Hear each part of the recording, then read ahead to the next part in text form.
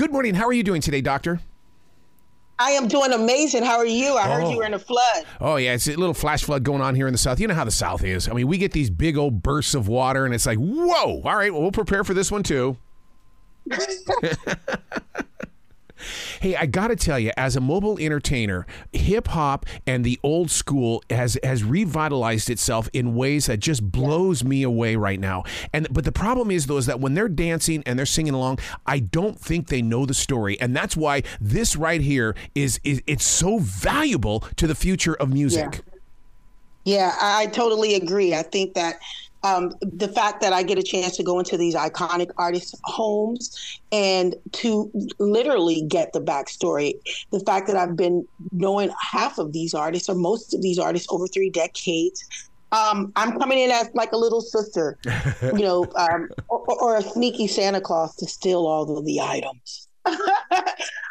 And you're getting the opportunity to do this at a time where we need it most because, I mean, as we age, so do our hip-hoppers. And, I mean, we just lost DJ Casper with the Cha-Cha Slide. It's like, my God, I didn't get to talk to him. I know. Isn't that, and we talk about that, hip-hop, our flash flood is the fact that, before we recognize or get a chance to dig into them or even really acknowledge a lot of these artists, going into these homes and talking to these iconic artists, it was almost like they were waiting on me to tell their story. They were waiting on me to come to give something away. I mean, the Universal Hip Hop Museum is so important to hip hop because, a lot of artists haven't, we've saved things that we thought we were going to need later in life, but, we never thought that it would be highlighted because it was so taboo when we started. Mm-hmm. Oh, my God, it was, especially here in the South. I remember the record stores, they said, no, we do not sell rap. We do not sell any of this, so don't come in here. And it was like, what? Come on, I need this for my dance floor. One of the things that we've had to deal with hip hop and rap is that a lot of people don't know the story in the way of going, what went into that song? They had to live the street in order to bring that story forward. And so many people that are listening to the music today don't hear the lyrics. Yeah. And like we said, in an interview I did before, I talked about how, given the artist the ability to change, hip hop was so restricted at one time. I mean, you had so many people saying, no, that's gangster rap. So a gangster rapper couldn't change his style. Right. He couldn't change his tone.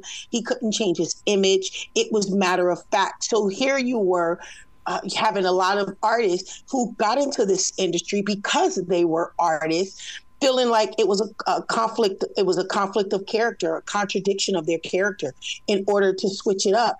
So I think this journey that the audience would see, and something that I've learned along the way, is, the depression, the lifestyle, talking about health, talking about family, talking about individual songs and why this microphone was so important to Coolio. And just the whole style itself, what artists had to create something within a box, and hearing them talk about that. And then, like I said, me walking away with the goods. Yeah. Now, do you deal with the fact that a lot of these hip hop artists went on to star on TV shows and in movies because so many of the fans know them for that and not their real true birth of art? And that's what I love about Hip Hop Treasures, because here you will see LL Cool J, where you've only known him for his television roles, or Queen Latifah for her television roles. And yet you don't know that these are iconic hip hop legends, trailblazers, might I say, who have done exceedingly over what they were expected to do for hip hop. The fact that I could rub shoulders with Shala Rock, one of the first. I'm from the West Coast, and I know East Coast claims all of hip hop. However, I looked up to her. The fact that I get a chance to really get a personal relationship with the Sugar Hill Gang, and understand who they were and how impactful they were to hip hop, and to actually know them. That's what I love about 50 years of hip hop. That's what I love about Hip Hop Treasures. Yeah. Because we don't get a chance to have this one-on-one with someone going inside of their living room, because we didn't think it was going to last either. Although we said, yes, hip hop is here to stay, we didn't know. And we felt like we needed permission to be, to live out loud. Wow. You know, and what's really strange about the music of hip hop, you can mix out of any song, but do not ever mix out of a hip hop song like Rapper's Delight, because the people on the floor will get so upset. Listen. Oh my God. You better say, you can't even, radio does it all the time. They have this mix to get to the end, and we're still in the car singing the song. We're like, wait, what? Yep. They switched it over. What?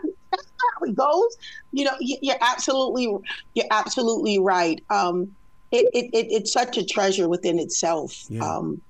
And I think that this show, that's what this show is going to do. It's going to show the audience, whether they know hip hop or not, it's going to show them the journey behind a lot of these iconic artists. And it's about time. It's long overdue. Yeah. The fact that I'm seeing so many artists get stars on the Hollywood Walk of Fame. Mm-hmm. I mean, unthinkable at my age. Never thought about it at my age. One of the things that I'm hoping that people get to understand as well is that there was a difference between East Coast, West Coast, and Florida. I've been with Luther Campbell, but I'll tell you what, I had one of the biggest shocks this past weekend. We were absolutely 100% into West Coast, old school. And then all of a sudden he comes up and says, hey man, I want to hear some 2 Live Crew. And the sound was so different. I didn't know it until, because I always thought, it all sounds the same. No, it does not. No, it doesn't.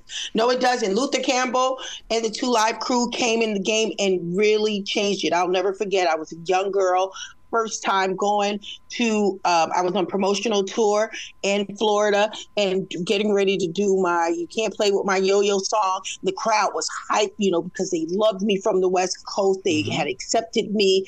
And the crowd started saying, yo, throw that P, the words. Yo, and I was like, hey, wait, hold up. I was like, wait, listen, I didn't realize that was a saying in Florida. Like that was like a crowd slang, a song that they would do when they were hyped. And I stopped the music. Hold up, wait a minute. That's not me. I won't be doing that. Boom, boom, right off the stage. You brought up Coolio a little bit earlier. I always say that Florida could not have happened if it wasn't for Coolio first. Yes. Oh, listen, let me tell you, the interview that I did with Coolio was so heartwarming. I mean, I've known Coolio forever.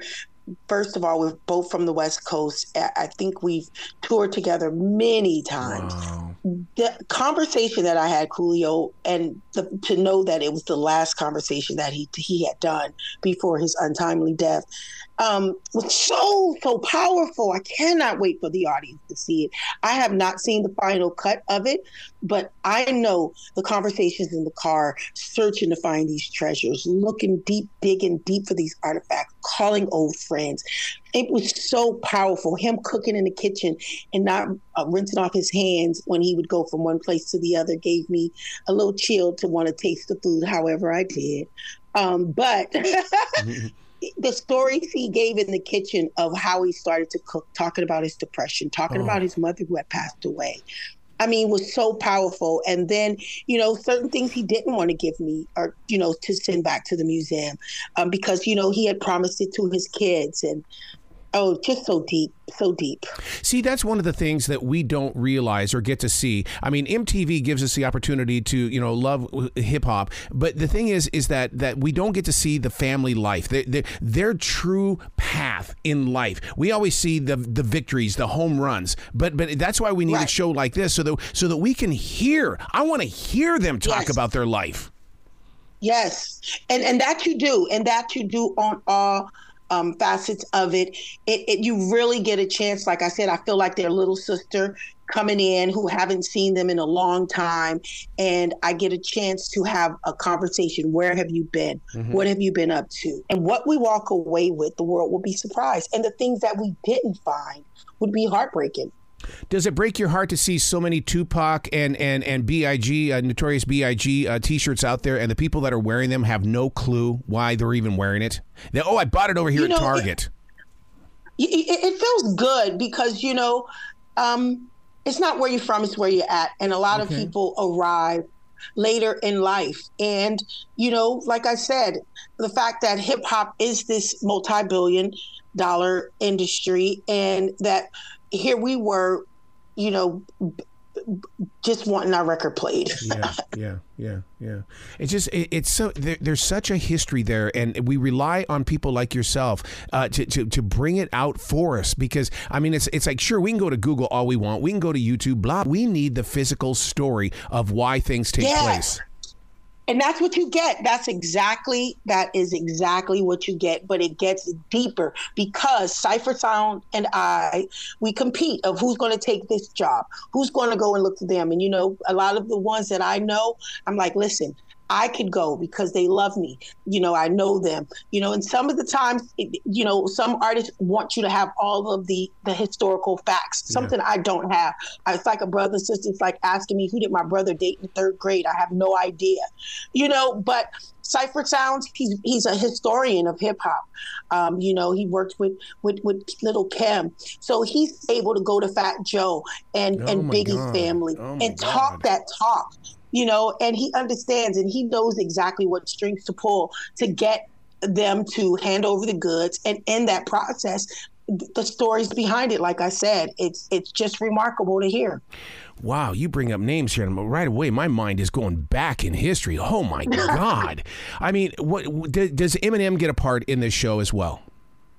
You know what? We had to selection off the hip hop artists. I think when we do hip hop treasures. Too, I think that Eminem definitely would be in the building. He's such an iconic hip hop artist, really changed the game, came in with this, mad face. That listen, I am hip hop. You have to accept me, and this is where we are. I definitely want to see some of his memorabilia. I don't think we got him on this run. However, definitely the ones that we dig deep into, they have really laid some foundations.